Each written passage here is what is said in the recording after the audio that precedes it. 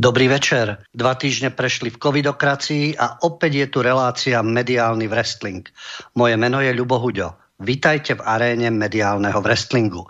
V jednom rohu hlavný prúd, mainstream a jeho propaganda a v druhom rohu alternatíva s ponukou toho, čo hlavný prúd ignoruje, zatajuje, zosmiešňuje.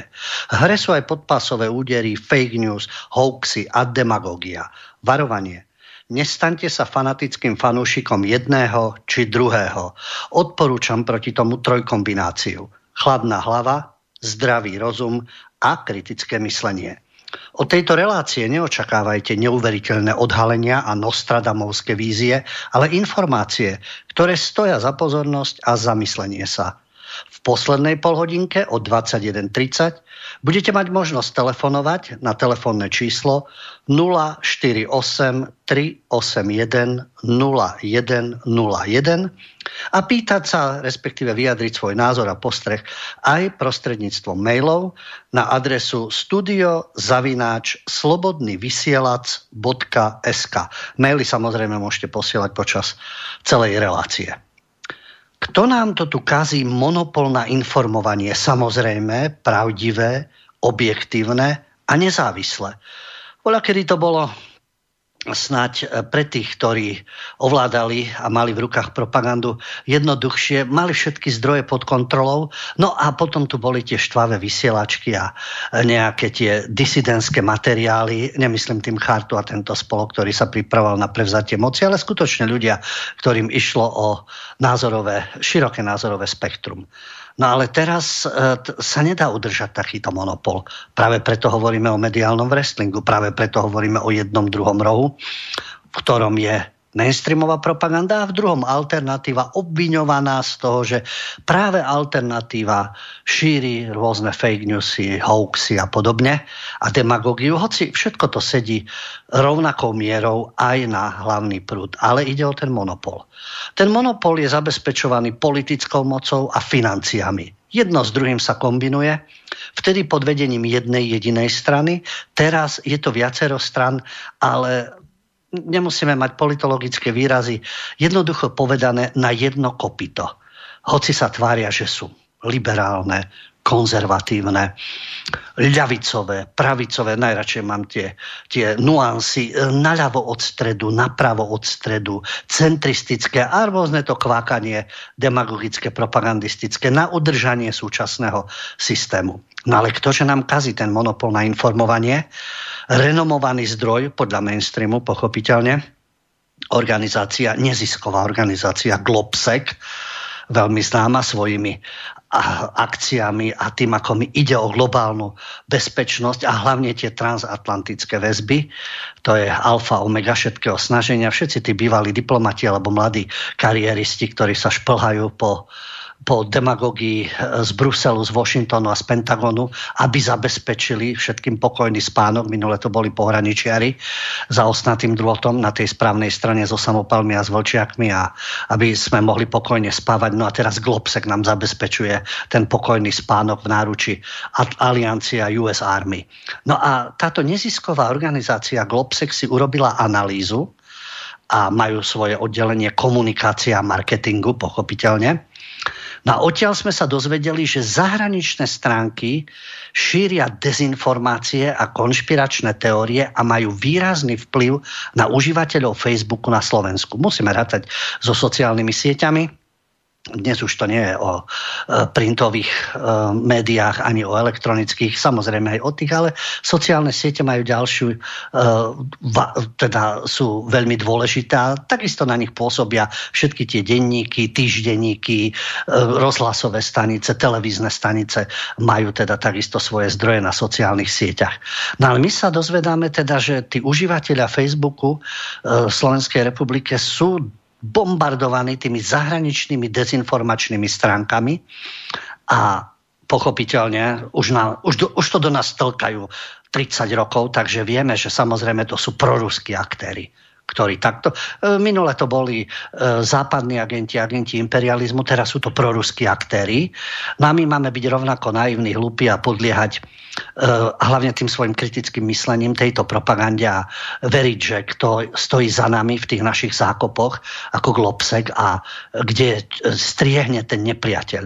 No a ten výskum ukázal, že tí proruskí aktéri si s nami robia čo chcú. A aby som citoval teda to zistenie Globseku, pripomína vlnu, v ktorej sa ruský vplyv dostáva z okraja slovenského informačného spektra na Facebooku, kde sa nachádzajú napríklad oficiálne účty inštitúcií Ruskej federácie, do centra prostredníctvom antiukrajinských a militaristických komunít. Tvrdí teda Globsek, ako nás výrazne ovplyvňujú proruskí aktéri. Tá definícia antiukrajinské a militaristické komunity. Hneď je jasné stanovisko. A nejde len o Globsek, práve preto ten monopol existuje, je to prepojené. To isté sa dočítate aj na stránkach Ringier Axel Springer, Aktuality.sk, alebo vo vysielaní verejnoprávneho slovenského rozhlasu alebo slovenskej televízie, kde takisto sa dozviete o tom konflikte na Ukrajine.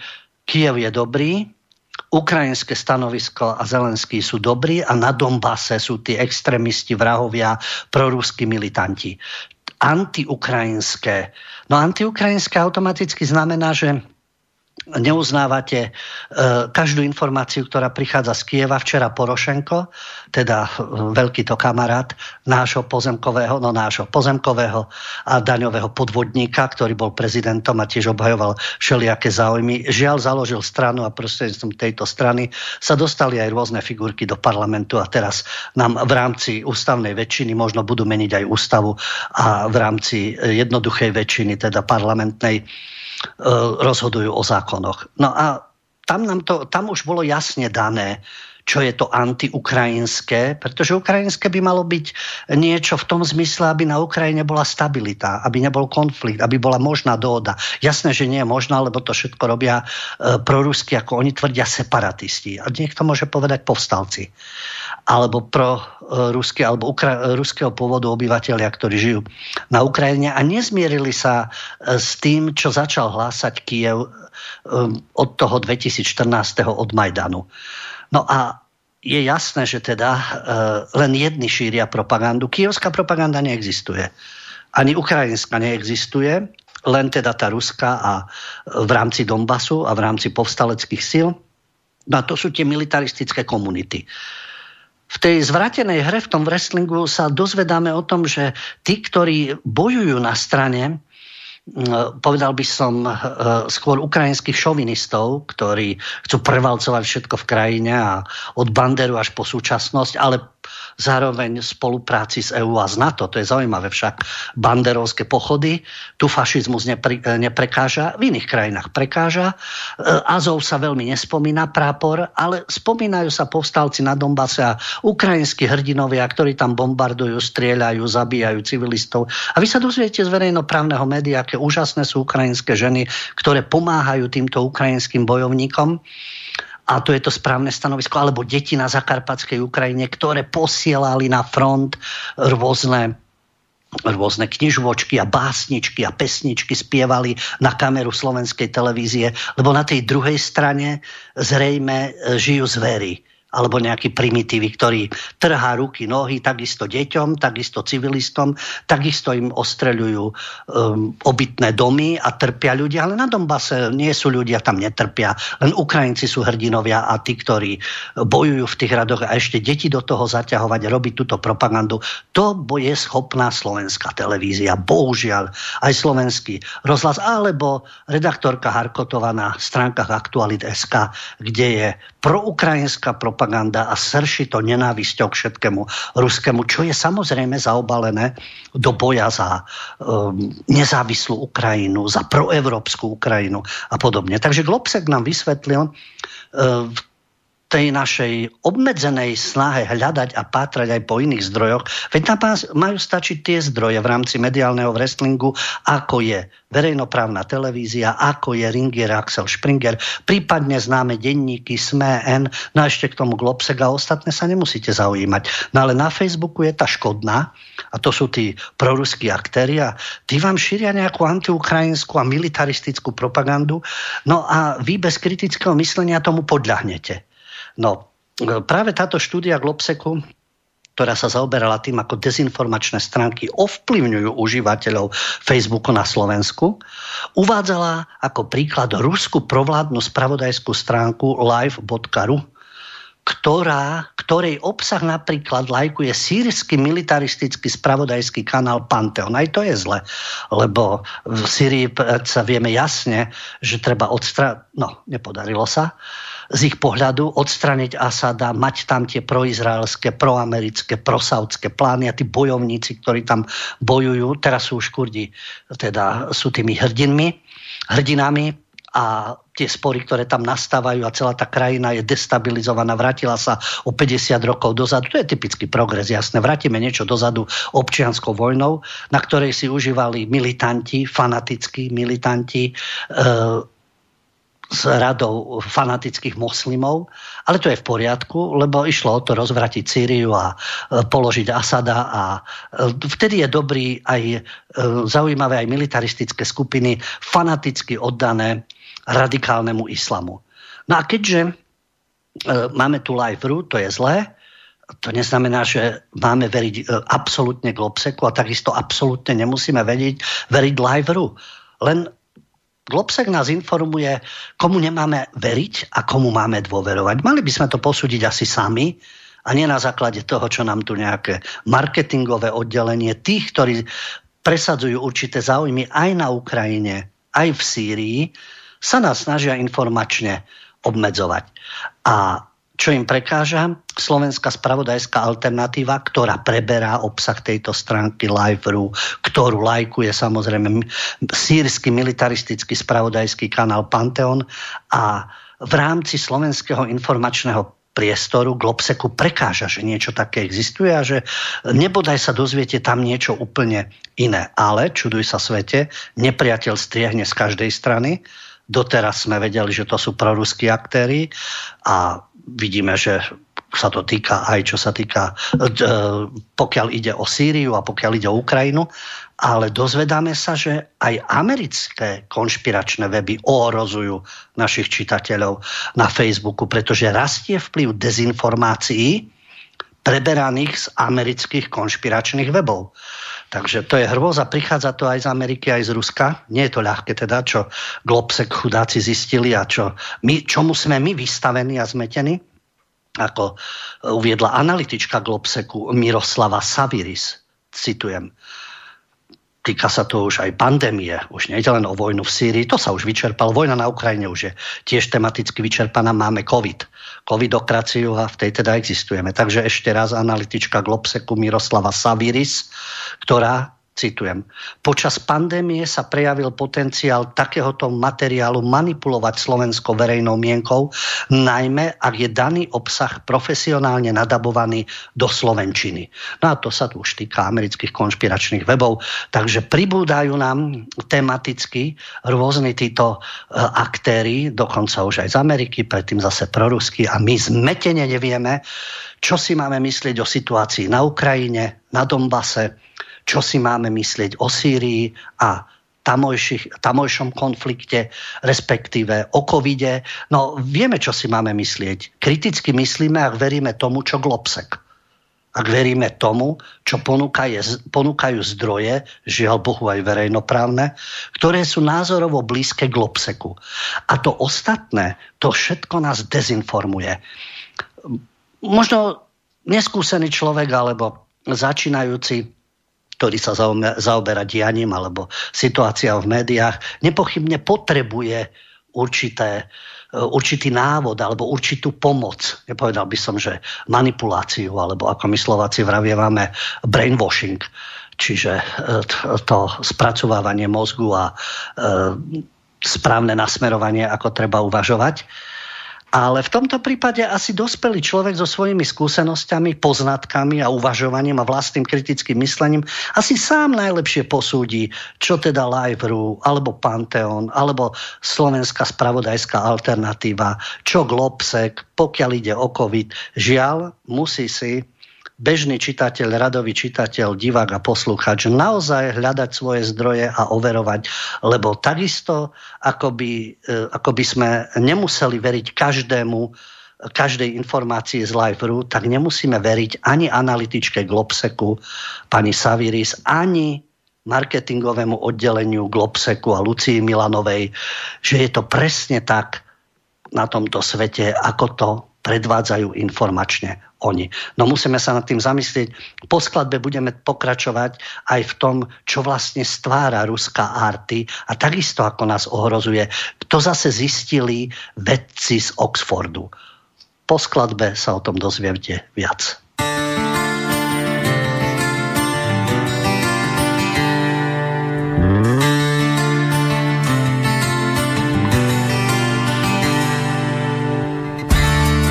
Někdo tahá naše provazy. Není to jen stoletý stát.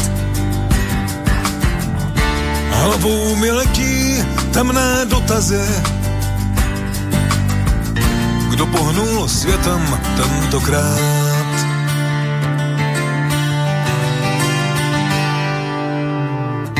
Mocní, co někdy pravdu nepoví,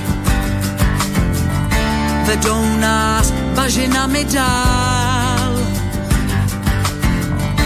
Ďábel si lehce kořist uloví na úkor těch, co obelhal.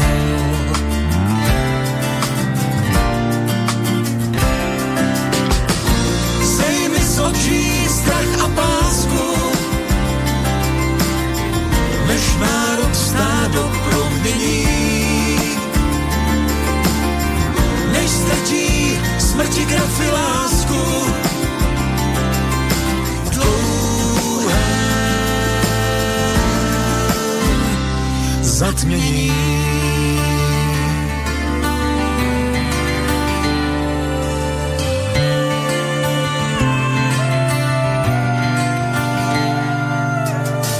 Spírám se věřit, pravdě má tohy,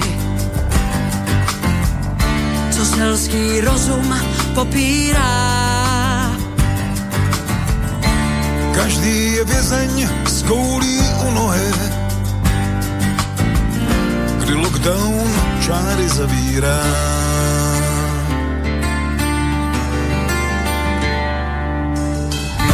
Dokáže vodu, pije víno teď, jidáš se v roušce ukrývá. Na konci tunelu je nová zeď, v zemi, kde nikdo nespívá.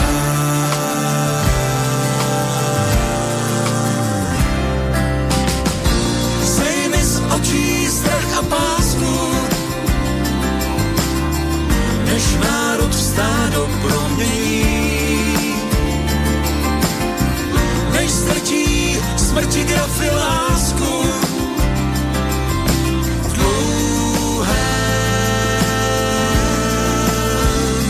Zatmění.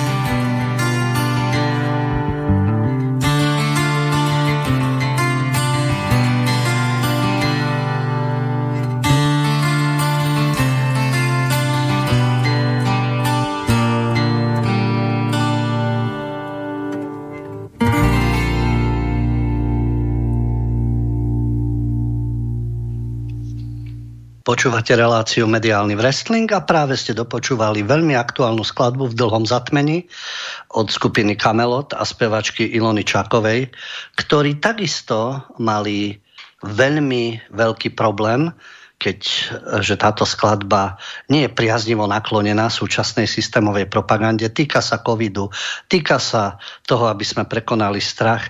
Kto si chce národ v stádo premeniť v tomto našom dlhom zatmení. A v súvislosti s touto skladbou interpreti chceli zaplatiť Google, aby táto skladba mala aj určitú reklamu a Google to odmietol. Nevyhovujúci text, našli si zámienku, takže neviem, keď ste to pozorne počúvali, bola tam výzva na nejaké násilie, na nejaké útoky fyzické, ponižovanie niekoho, respektíve nejakú pedofíliu a podobné veci. Nič také tam nezaznelo. Ani tam nemohlo zaznieť. Takže v čom je to nevhodné? A práve sa aj interpreti vyjadrovali k tomu, že ani Google už ani nejde o tie peniaze. Jasné, že to nie je nejaká obrovská suma. Tam budú iné príjmy a to je otázka vakcinácie, testov a všetko toho cirkusu okolo covidu a takto už pekne cenzurujú, čo na YouTube to je jasné, nie je problém, ale vidieť, aké prekažky sa kladú určitému druhu informácií. V tomto prípade ide o skladbu s veľavravným textom. Ale ako som avizoval v tejto druhej časti, že sa budeme rozprávať o ruskej televíznej stanici RT, Russia Today, pretože z pohľadu mainstreamu práve už sme hovorili o tí proruskí aktéri, čo nám spôsobujú, ale aj americkí konšpirátori, nemáme to ľahké. A vieme teda od vedcov z Oxfordu, že ruská RT zámerne kritizuje Západ a vyvoláva chaos. Dospeli k tomuto názoru z Oxfordskej univerzity, pretože uskutočnili výskum, na ktorom sa zúčastnilo 20, tvrdia, že súčasných a bývalých novinárov ruskej televízie RT, známej ako Russia Today. A tí v anonymných rozhovoroch priznali, ako to uviedli aj v programe Newsroom ČT24, čiže mainstream, verejnoprávne médium, ktoré je samozrejme jednoznačne názorovo orientované a politicky, o žiadnu objektívnosť a nestrannosť nemôže byť ani reči. No a Newsroom ČT24 na základe tohto výskumu Oxfordskej univerzity uviedlo, že RT je súčasťou ruskej propagandy, ale nevychvaľuje Rusko, ale kritizuje Západ. No, Russia Today je súčasťou ruskej propagandy, zatiaľ čo západné médiá, západné televízne stanice a pre našich prestitútov modly CNN a BBC nie sú súčasťou nejakej propagandy. Aspoň si to oni myslia. No, neviem, kto chcete, uverte tomu. A prečo kritizovať Západ? Veď nie je čo kritizovať. Čiže si to všetko vymýšľajú. Aj v Rusku je samozrejme množstvo negatívnych vecí a RT to nemusia spomínať, ale nečudo, ani tá druhá strana svoje všetky negatíva nespomína, ale máte na výber. Veď si pozrite CNN, pozrite si BBC, pozrite si Russia Today. V čom je problém? No, problém je v tom, že práve RT podnecuje kontroverznosť a chaos, pretože tým chce posilniť pozíciu Ruska vo svete. A okamžite vyčítajú RT, odborníci z Oxfordu, a tlmočníci z newsroomu ČT24, čiže či je to akademická pôda alebo média, hlavný prúd, ktorý kriticky myslí. No a teraz sa pozrieme, ako sa kriticky zamysleli nad RT, pretože pred referendum o Brexite v 2016 novinári z RT stranili priaznivcom odchodu Veľkej Británie z Európskej únie. No to je úplne urážajúce, pretože ostatné médiá zase útočili na Brexit a znevažovali tých, ktorí odmietajú bruselský diktát a majú inú predstavu o budúcnosti, pretože samozrejme ohrozujú Európsku úniu, Britániu, sú nevzdelaní, zaostali. Tie ostatné médiá, ktoré to, čo vyčítajú RT, tí zase rozdeľovali spoločnosť, kto tu vnáša chaos a nejakú kontroverznosť. Veď tie ostatné médiá, keď ste sledovali ten proces, zase zdôrazňovali, že to len tí hlupáci z vidieka a z menších anglických miest a v Škótsku sú iné nálady a vo Walese a podobne, ale my múdri v tom Londýne, my multikultúrni. Dokonca išli až tak stane, že Londýn by sa mal osamostatniť aj so svojím islamským starostom Sadikým. A ešte možno ešte Liverpool alebo nejaké mesto by sa mali osamostatniť, pretože tí ostatní hlupáci brexitoví, hoci vyhrali v tom referende tesne, no a čo? Veď aj v našom parlamente je to tak, máš 76 hlasov? Máš? No tak vyhrávaš. No tak tí druhí majú 74, je 150 poslancov a keď ich prehlasuje tá väčšina matematická, počtárska, jednoduchá, no a ešte nebodaj, keď majú 90 ústavnú väčšinu, tak už si celkom môžu robiť, čo chcú, čo sa aj snažia. Takže áno, v referende vyhrali stúpenci Brexitu a boli tu snahy znovu referendum, ďalší pokus, to je také typické aj pre rôzne zmluvy a la Maastricht, Lisabon a podobne, Európska ústava a pokusy Európskej únie, zažili to Dáni, zažili to Íri. Urobíme si ešte raz referendum, kým nebude správna odpoveď. To je také demokratické, pretože keď prehrávame, teda cítil som sa do pozície mainstreamových propagandistov, tak sú ľudia veľmi hlúpi a nemali dostatok informácií. Ale keď vyhrávame, to je úžasné, pretože vtedy sú všetci dobre informovaní a veľmi inteligentní, pretože majú náš názor. Vtedy to platí, že sú voliči a ľudia vo všeobecnosti a občania inteligentní, pokiaľ prikyvujú tak, ako si žiadajú určité záujmy a v tom mediálnom wrestlingu ten hlavný prúd. Takže keď RT áno, dávala priestor tým, ktorí boli stupencami Brexitu. Takže dávame priestor len jednej strane. Asi v tom je tá vyváženosť. A v čom bola vina RT, ako zdôrazňujú aj oxfordskí experti, už len tým, že poskytovali väčší priestor stupencom Brexitu. No druhá strana poskytovala väčší priestor odporcom Brexitu. No, tak sa to vyvážilo. A ja si takisto myslím, že rozumný človek rozhodne podľa seba. Či už si pozrie BBC alebo RT. Ale má mať tú možnosť. Alebo stačí len BBC. To je určitá predstava. Nám tiež mala stačiť len československá televízia a úvodníky v Rudom práve a v pravde. Nestačili. Možno niekomu áno. Ale uvažujúcemu človeku a zvažujúcemu potrebuje aj iné zdroje. Nemusím uveriť, ale potrebuje aj iné zdroje, iné informácie a inú argumentáciu. No a zase ďalšia veľká mediálna chyba podľa oxfordiákov a mainstreamu. Počas prezidentských volieb RT nadržovala Donaldovi Trumpovi, lebo tí ostatní zase Clintonovej. To nie je chaos a kontroverznosť. Nie, treba, keď sa podporujú Obamovci, čo sprostredkovane vidíme na Bidenovi a čo sa okolo neho, stále je to tá istá partička Clintonovci, Bidenovci, Obamovci, vtedy je to v poriadku. Opäť, niektoré informácie nemáte čo vedieť a vôbec sa dozvedať, pretože vina RT spočíva v tom, že vysielali reportáže, ktoré útočili na Hillary Clintonovu. No a druhá strana útočila na Trumpa. Oxfordským akademikom sa potvrdilo, že ruská štátna televízia RT pracovala s vysielaním tak, aby divákov ovplyvnila. No tak to už je teda skutočne klobúk dolu pred oxfordskými akademikmi.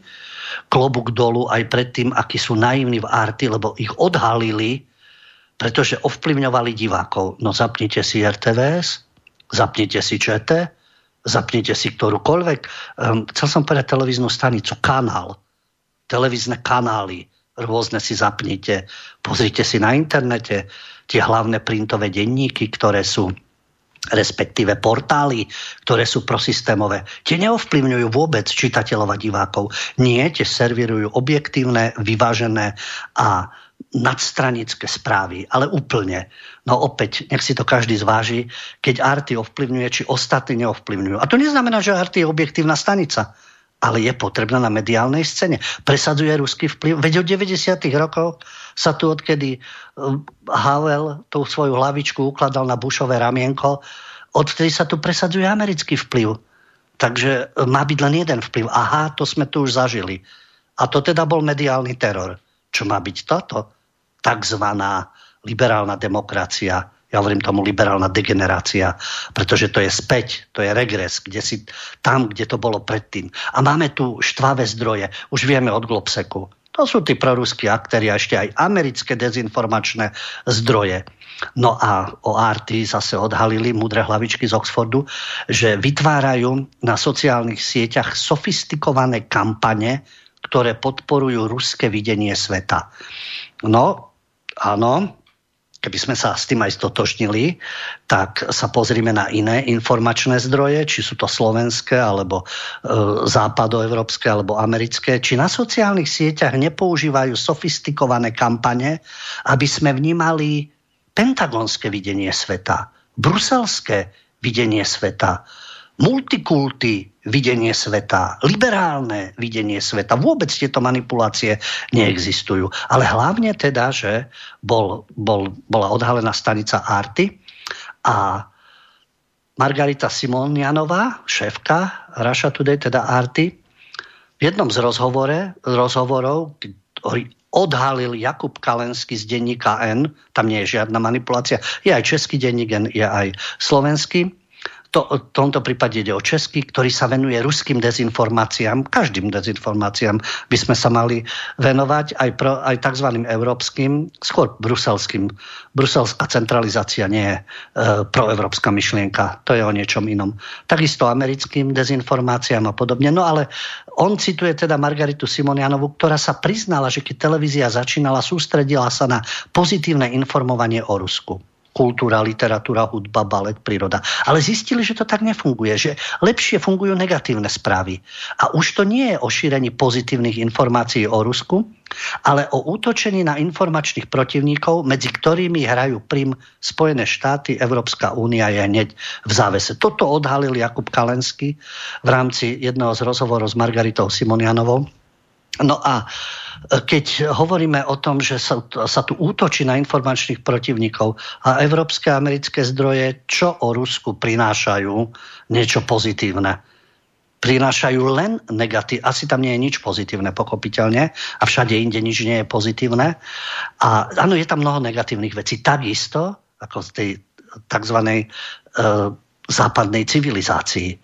A takisto útočia len a len na určitých svojich informačných protivníkov, ale tak to je teda v tom mediálnom wrestlingu. Ale snažia sa nás presviečať, že v tom mediálnom wrestlingu je ten jeden roh dokonalý, v ktorom sú oni, teda mainstream, a ten druhý, to je ten zlý, ktorý vás ovplyvňuje, manipuluje. A tak ako hovorím aj v úvode, prvky jedného aj druhého sú v jednom rohu, aj v druhom rohu. No a nad tým sa treba zamyslieť. A zamyslíme sa nad farmy, kde sú trolovia, pretože to je tiež súčasť mediálneho priestoru. No ale väčšinou sa dozvedáme, že trolovia sú len na jednej strane barikády a na druhej sú len čestní novinári. Viac po skladbe.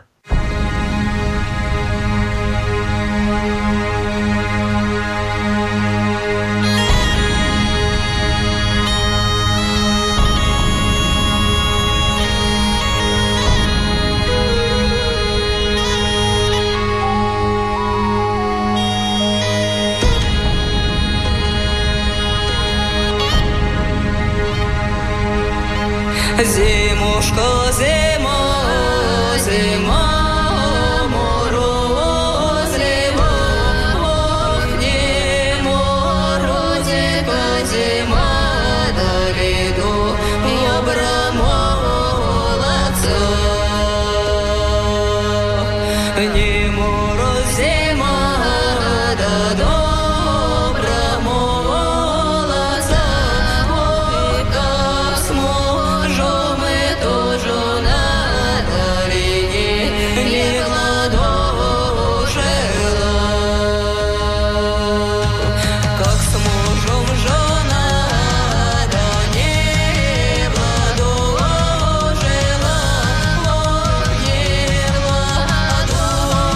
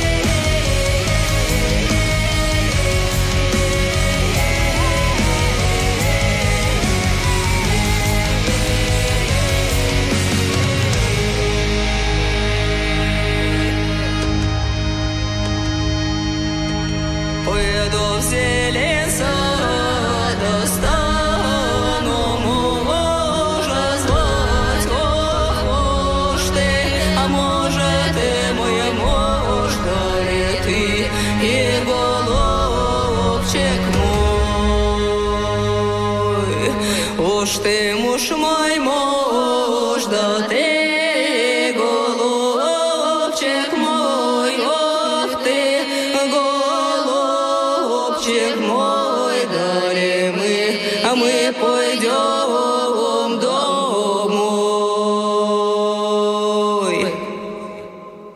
Počúvate reláciu Mediálny Wrestling.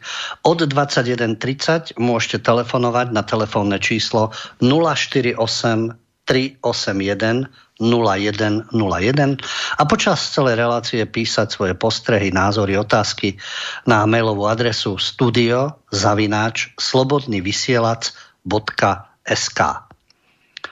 Hovoríme o mediálnom wrestlingu, o prístupe, aký má mainstream, alternatíva v tom vzájomnom súboji.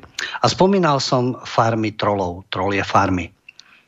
Samozrejme debaty na internete, ale aj reakcie na rôzne články, rôzne aj agresívne výstupy. Niekedy, si ja spomínam, v tých prvých diskusiách bolo viac argumentov a odkazy na rôzne zdroje. Toto som si prečítal, tu som zistil z takej knihy, taký zdroj píše to a to. A potom sa viedli diskusie. Postupne sa to zagresívnilo a vystupňovalo. Teraz je to buď o nadávkach, buď o znevažovaní, nadávaní si do stupencov jednej ideológie, inej ideológie, prisluhovaniu tomu a tomu a spochybňovaniu akýchkoľvek zdrojov. Je to agresívna debata a snaha väčšinou teda znevážiť alebo zosmiešniť, alebo ponížiť, pourážať. No a na to slúžia, alebo spracovať niekoho, pokiaľ sa nechá tie trolie farmy, ktoré slúžia tomu, že trolovia, teda neznáma to postava, si vytvorí falošný profil na sociálnej sieti, zúčastňuje sa na diskusných fórach, alebo píše blogy, četujú, aby propagovali určitých politikov, určité politické strany, alebo šíria určitú ideológiu, alebo propagandu. Takže s týmto falošným profilom niekto vstupuje do debat a snaží sa buď rozoštvávať ľudí, ako hovorím, buď dehonestovať autora, niekoho, niečoho, presadzovať určité politické myšlienky. Niektorí novinári sa do rôznych takýchto organizácií aj infiltrovali a získavali svedectva.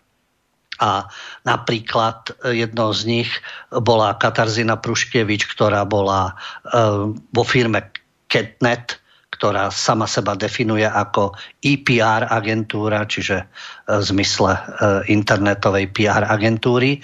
No a ako uviedla, každý tam mal na starosti prevádzku asi tucet účtov. Jedna osoba má tucet účtov, dostáva pokyny, do ktorých tém sa zapájať, koho podporovať, koho haniť. A pričom tá firma, v ktorej teda pôsobila Catnet, mala účty aj pokiaľ ide o ľavicové názory, aj o pravicové a dostávali rôzne úlohy. No a cieľom bolo získať si ľudí buď na tom ľavicovom alebo pravicovom spektre a vo vhodnej chvíli ich ovplyvniť na podporu určitej politiky alebo strany. A takáto prax je, no na to nepotrebujete trolov. To vidíte aj u oficiálnych novinárov, že sa snažia ovplyvniť v prospech určitého politika, určitej strany. Robia to takisto veľmi sofistikovane, no ale títo trolovia predsa len majú širší ten záber, viac tých účtov a napríklad ďalší takáto trolia farma, portál slidstvo.info Vasila Biduna, novinára, vyslal do takej troliej farmy na Ukrajine. A nepodarilo sa mu zistiť, kto to financuje, kto si tú kampaň objednáva. Ale takisto zistil, ako to vlastne tá štruktúra funguje. Zamestnanci, ktorí pracujú 7 hodín, majú 3 smeny 7-hodinové. Každý vyprodukuje za tú jednu smenu 300 komentárov a zameriava sa tá farma samozrejme na podporu niektorých politikov alebo politických strán.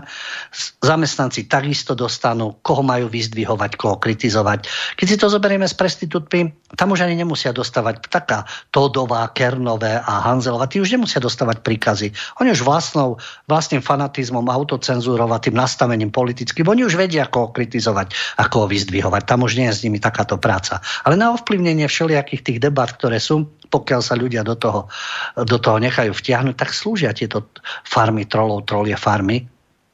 A len jeden z príkladov podľa Vox Ukrajine, napríklad Zelenského facebooková stránka z pohľadu falošných účtov je najaktívnejšia a identifikovali tam 28 000 neautentických účtov.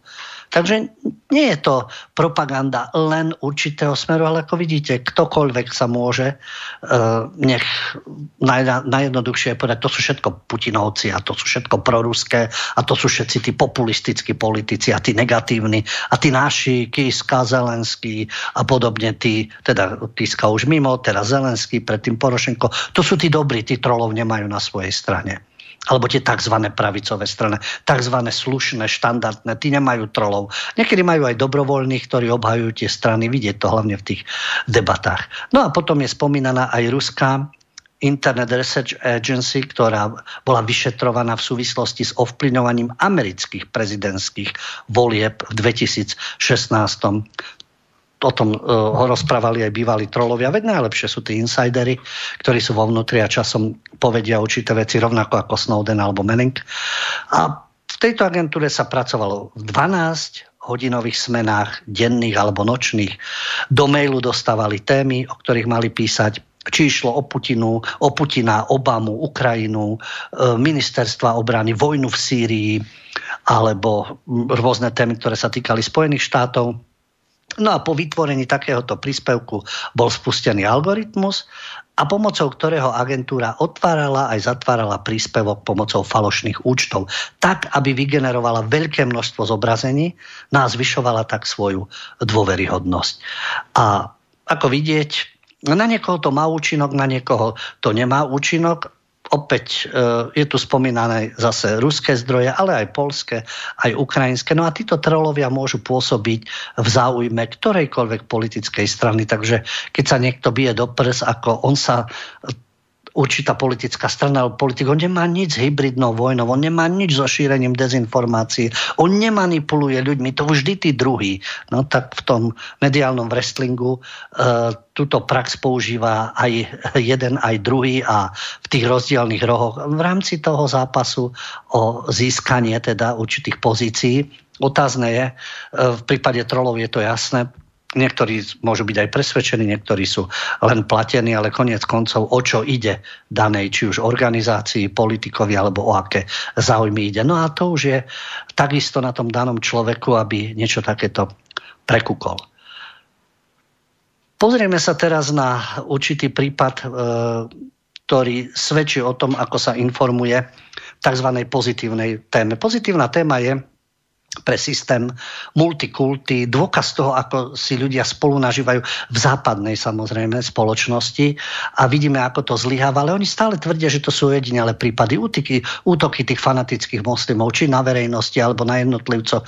To nie je problém, ono časom, neviem akým časom, to všetko bude v najlepšom poriadku, len tí xenofobovia na to poukazujú.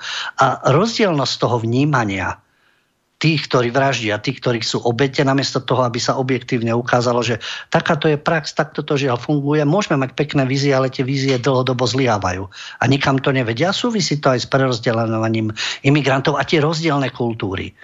Ak hovoríme o kultúrach, skôr spôsob života alebo náboženské zameranie. No, jedným z nezlučiteľných prvkov, takým názorným príkladom bola vražda učiteľa, francúzskeho učiteľa, ktorý si dovolil na hodine hovoriť o karikatúrach proroka Mohameda a preto ho na predmestí Paríža zavraždil Abdullah Anzorov, Čečenec. Potom ho zastrelila polícia, ale teraz bol pochovaný v rodnom Čečensku. Informoval o tom server Kaukazský úzel. Tá vražda učiteľa bola šokovala francúzsku verejnosť, ale po všetkých tých útokoch, keď si to zhrnieme, nie je to čierna kronika, nemôže byť prekvapením, že k niečomu takémuto došlo. Odsúdilo to Združenie Čečencov v Európe. Aj vládca Čečenska Ramzan Kadyrov.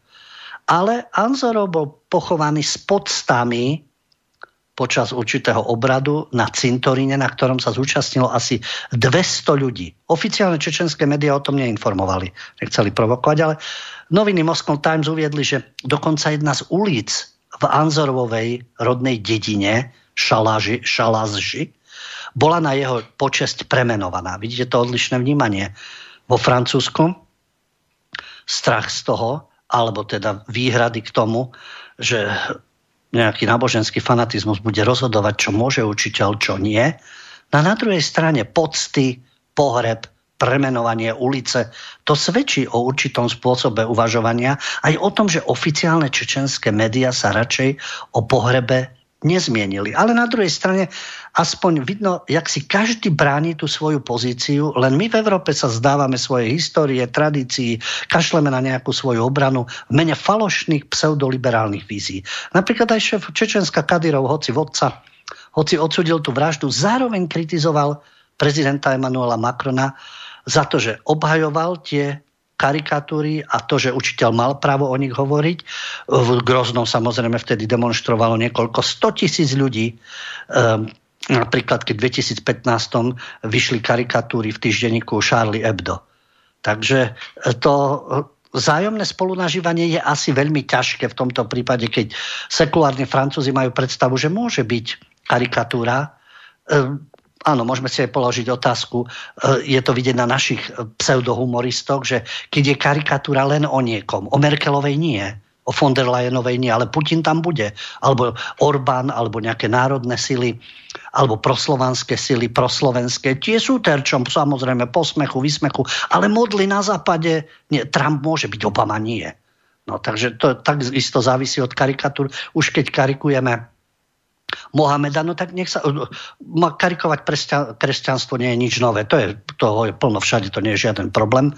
Ale takisto sa dá judaizmus a podobne. A pokiaľ je niekto schopný mať určitú satíru a humor z ktoréhokoľvek náboženstva, v poriadku. Moslimovia to berú inač.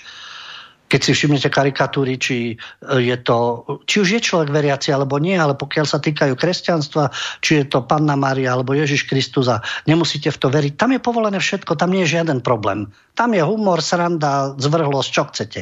Dotknite sa islamistov, ich modiel alebo ich kazateľov a tak ďalej. A hneď nastáva peklo, a hneď nastávajú útoky.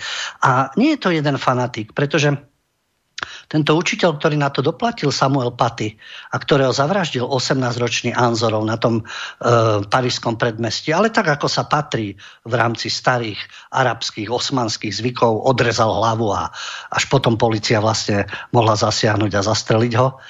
A to bola len pomsta za to, že pedagóg so žiakmi hovoril o slobode slova. No použil pritom karikatúry proroka Mohameda. Ale v súvislosti s tou vraždou bolo zadržaných ďalších 16 ľudí. Mladí ľudia, ktorí pred vraždou komunikovali na sociálnych sieťach, alebo študenti školy, ktorí mu pomohli tomuto Anzorovovi identifikovať toho učiteľa. Žiaci vo veku 14 a 15 rokov. Aj za peniažky, nejakých 300-350 eur, útočník zaplatil, ktorý osobne nepoznal učiteľa, ale chcel, aby mu toho pedagóga ukázali. No a toto je to úplne odlišné vnímanie, ako vidieť u mladých ľudí 14-15 ročných, to odhodlanie vraha, tá oslava v jeho dení, premenovanie ulic a úplne iný európsky pohľad. A práve preto to nie sú len jedinci vyšinutí. Vidíte, koľko ľudí s ním spolupracovalo. No a to je takisto obraz, ktorý dostávame v médiách, falošný o tom, aká je perspektíva spolunažívania. Nájdu jeden pozitívny príklad a tých 1000 iných negatívnych príkladov tých ani nespomenú. Respektíve okrajov, alebo povinne spravodajsky. Veď sa to nedá sa ignorovať, takáto vec. Ale zamyslenie sa nad tým, kam toto vedie a prečo to tu nechceme, máme dosť vlastných problémov, ešte si infiltrovať Anzorov a problémy s Mohamedánmi a konflikty, lebo my sa máme podieľať solidárne s Európskou úniou. Solidárne sme sa nepodielali na ich koloniálnych úspechoch, na ich bohatstve, na ich zdrojoch, tak láskavo spolupracujme v rámci Európy, chraňme si napríklad vonkajšie hranice pred týmito vlnami a takisto nepodliehajme tej propagande, čo šíri mainstream. A pozrieme sa teda aj na ekonomické vzťahy, otázky Európy, Spojených štátov a Ruska po skladbe.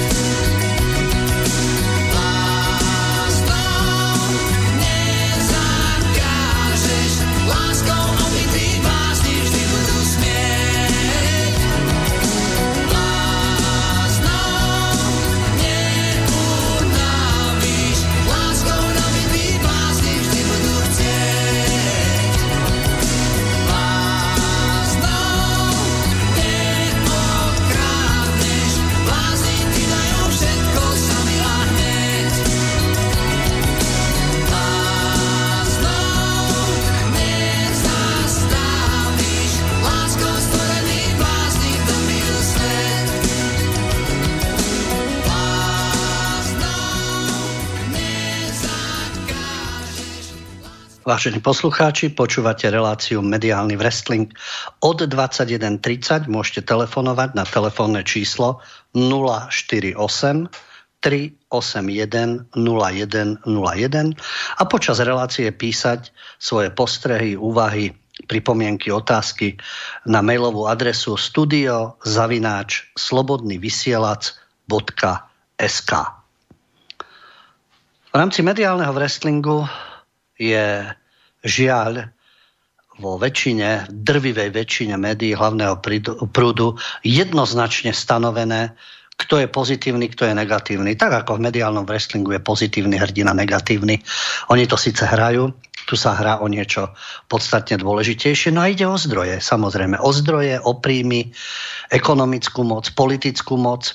A to všetko by mohlo ustúpiť nejakým vzájomným úsilím o spoluprácu, ktorá by bola na prospech jedným aj druhým. A to je prípad Nord Stream 2 plynovodu, sankciách Spojených štátov, o Európe, o Rusku.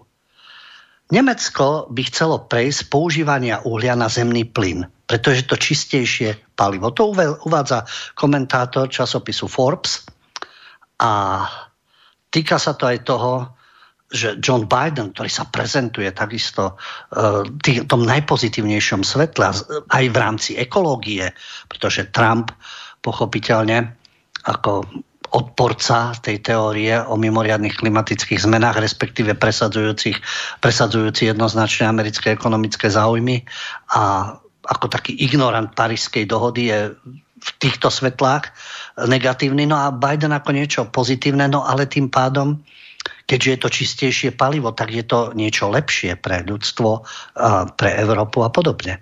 Takže Joe Biden, podľa komentátora časopisu Forbes, Michaela Lyncha, by mohol ako gesto dobrej vôle, keď sa dostane k moci, čo už sa teda chystá, ukončiť sankcie proti Nord Stream 2. Zaujímavý problém nastáva z hľadiska mainstreamu, pretože je to ruský projekt, čiže je zlý automaticky. To si Rusko ide upevňovať svoju moc a to by malo nedozriené následky, politické sankcie, to je fajn, to je v poriadku.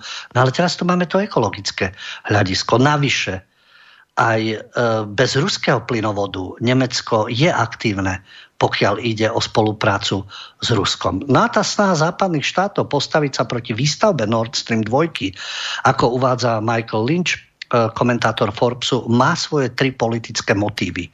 Ako vidieť, usilovne ich presadzujú prestitúti hlavného mediálneho prúdu, aspoň na Slovensku. Týmito sankciami a tým odmietaním výstavby Nord Stream 2 sa snažia potrestať Rusko za to, čo sa deje na Ukrajine. Za Krym. Zároveň chcú dať najavo, že Rusi likvidujú tú svoju opozíciu, Nemcov, Navalny a podobne. A týka sa to aj ruského politického vplyvu na Nemecko a západnú Európu cez tento, samozrejme, plynovod. Ale, ako uvádza aj Forbes, Nord Stream 2 bude zodpovedný za 10% európskej spotreby plynu. Takže tá geopolitická váha, ten vplyv, ktorý by mal mať, nebude až taký príliš veľký, upozorňuje Michael Lynch. No a okrem toho, ešte aj pred týmto plynovodom Nemecko má záujem obchodovať s Ruskom, veď to vylepšuje vzájomné vzťahy. A ďalej je tu komerčný aspekt tohto odporu proti plynovodu. Ukrajina napríklad zarába na tranzite plynu $3 miliardy ročne. No ale keď bude spustený nový plynovod, bude mať Rusko pri vyjednávaní silnejšiu pozíciu, no a samotný tranzit cez Ukrajinu by mohol v budúcom roku klesnúť o 40%. A rovnako môžu utrpieť aj ďalší hráči na trhu, napríklad americké spoločnosti so svojím skvapalneným bridlicovým plynom. Ale čo spôsobuje tento bridlicový plyn pre eko? O chvíľu sa dostaneme aj ku Gretke a podobne. Takže keď majú ten ekologický cit, tak ekologickejší je Nord Stream 2 ako skvapalnený bridlicový plyn. A Spojené štáty tlačia na Európu, aby nakupovala viac plynu zo Spojených štátov a čelili tak Rusku. Zároveň to súvisí aj s poklesom cien ropy. A napriek tomu práve proti Nord Stream 2 sú konzervatívni politici na západe a ukrajinská vláda Aj podľa Lynča teda, ktorý sám teda presadzuje častokrát protiruské metódy a protiruské sankcie, ale varuje, že takáto metóda sankcií pri riešení medzinárodných sporov, ktoré napríklad sa týkajú Ukrajiny, Krymu a podobne, alebo pri riešení tých vnútorných záležitostí rôznych krajín. Opäť sme pri Ukrajine, to nie je práve tá najlepšia cesta. A varuje, že z dlhodobého hľadiska to škodí vôbec celkovo obchodu, biznisu a tieto škody, ktoré sú spôsobené navyše teraz pandémiou alebo koronapanikou, tie vedú len k tomu, že sa zvyšujú spotrebiteľské náklady, spomaľuje sa ekonomický rast. A opäť sa dostávame nielen k ekonomickým faktorom, ale k eko. Plyn je považovaný za čistejšie palivo ako uhlie. A takže Nemecko má záujem prejsť teda z uhlia na plyn. No a Joe Biden, keď teda chce vystupovať v úlohe toho pozitívneho stupenca životného prostredia v Európe, tak by mal presadzovať skončenie týchto sankcií a naopak v rámci tých vzájomných ekovýhod by mohol naliehať na spoločnosť Gazprom, aby znížila úniky metánu vo svojich výrobných zariadeniach, čo je takisto pre planetu prínosné. No tak to sú úvahy a návrhy v rámci mainstreamového Forbesu a jeho komentátora a je to v inej rovine, ako nás krmia túto informáciami. A keďže tá ekotéma je dôležitá a pred covidom bola jedna z najdôležitejších klimatické zmeny, veď určite máme jednu planetu, čo skoro z nej asi neodídeme, takže musíme si chrániť to životné prostredie a vôbec to, čo dýchame a perspektívu ďalšieho života na Zemi. A takisto treba zvážiť, čo je reálne, čo nie je, čo sa dá z ekonomického hľadiska a podobne. A nie len podobne ako koronapanika, tak klimapanika v štýle Greta Thunbergová, ktorá sa pre médiá stala veľkou hviezdou. To, že dievča by sa malo v prvom rade študovať, riešiť svoje zdravotné problémy a hlavne rodičia by mali byť asi aj psychológmi zodpovedne vyšetrení, ako narábajú s dcerou a plus tá hra médií. A práve preto Greta Thunbergová ako hviezda mediálna v rámci tých kampaní, ktoré sú, bola nedávno hosťujúcou šéfredaktorkou najčítanejšieho švédskeho denníka.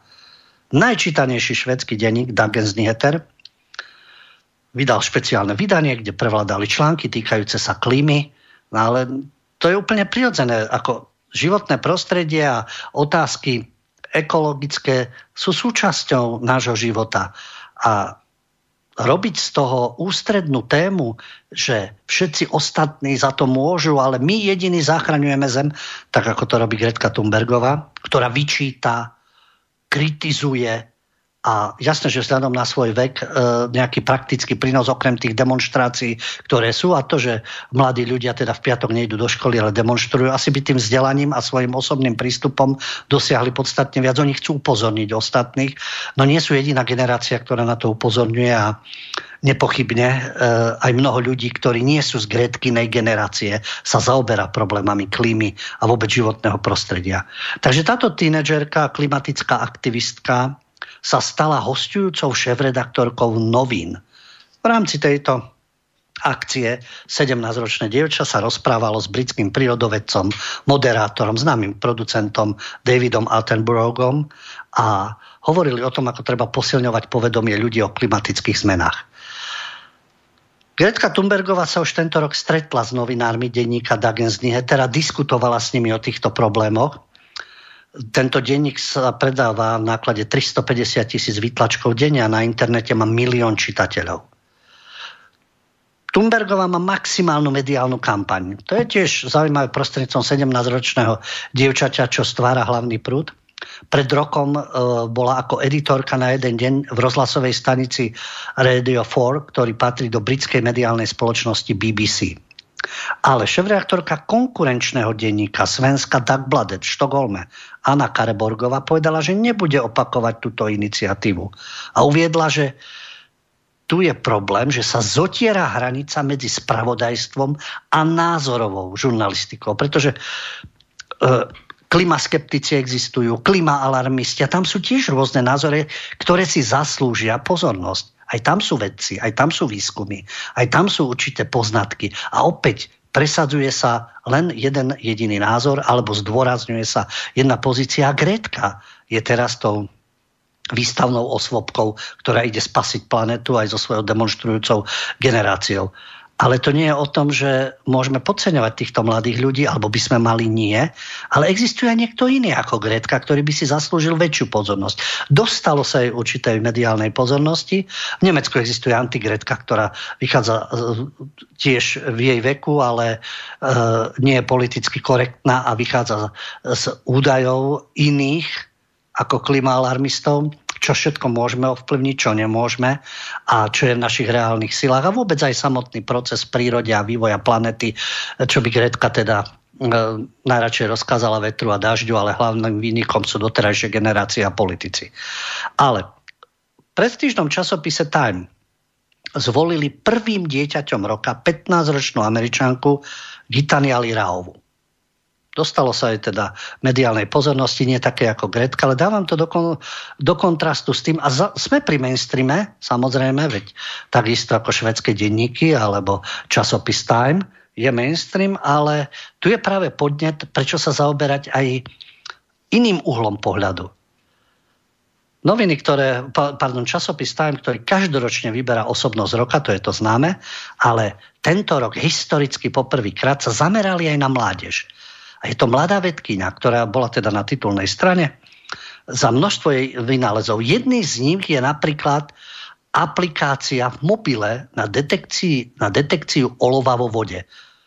To je ekoprístup. Nie je postaviť sa v OSN a vreštať na všetkých, za čo vy môžete a mať tam autistický záchvat a všetci v médiách sú z toho vo vytržení. Nenapadne dievča, Gitaniali Raová, 15-ročná Američanka. Už pred 3 rokmi ako 12-ročná vyhrala národnú súťaž začínajúcich vedcov. Ja neviem, čo urobí Grétka pre klimu, okrem teda show v médiách a vyvolávanie nejakých vyčitiek svedomia, čo má tiež svoje opodstatnenie, ale 17-ročná puberťačka, ktorá má zdravotné problémy, ale je milovaná médiami a je postrkovaná svojimi rodičmi a rôznymi záujmovými skupinami. A tu je skutočne mladý človek, ktorý je schopný niečo urobiť pre budúcnosť planéty. Takže okrem toho, že 12-ročná vyhrala národnú súťaž, vymyslela aplikáciu na detekciu olova vo vode. Ona reagovala na to, že v 2016 v severoamerickom štáte Michigan bola voda, ktorá zdravotne nevyhovovala a bol vyhlásený stav núdze.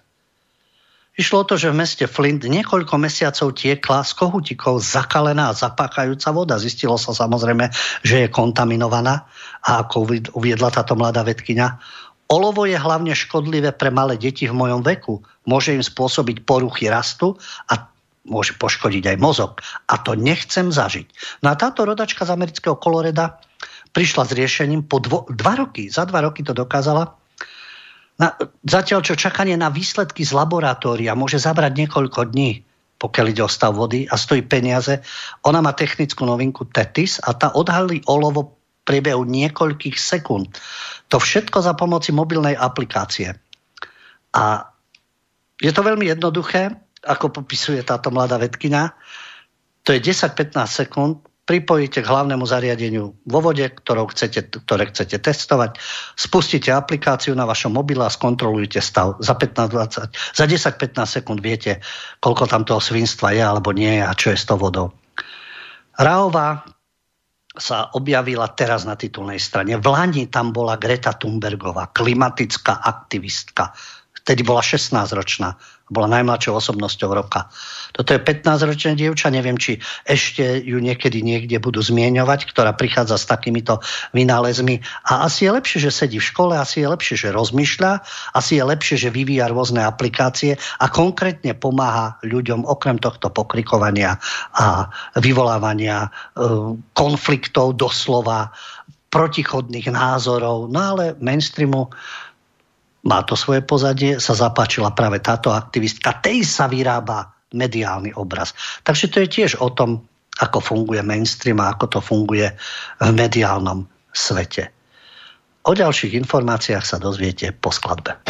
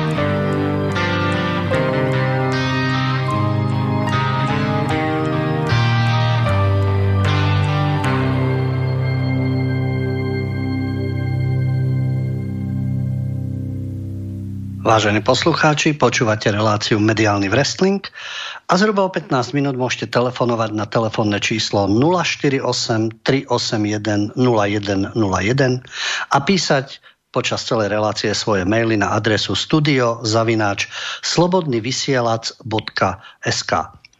Počúvali sme zaujímavú skladbu skupina System of Down, čo sú Arméni, pôvodom Arméni žijúci v Spojených štátoch. Čo je zaujímavé na tej skladbe, vzhľadom na konflikt, ktorý bol medzi Arménskom a Azerbajdžanom, to je trvalý konflikt, no momentálne skončili boje o náhorný Karabach, tak aj títo Arméni, ktorí žijú v Spojených štátoch, sú prepojení duchom so svojou pôvodnou vlastou svojich predkov. Záleží im na tom, čo sa tam deje a preto spievajú Ochraňuj svoju zem. Znovu to súvisí s tým mediálnym wrestlingom. Nám podstupne mainstream a tá propaganda, ktorá je, podsúva.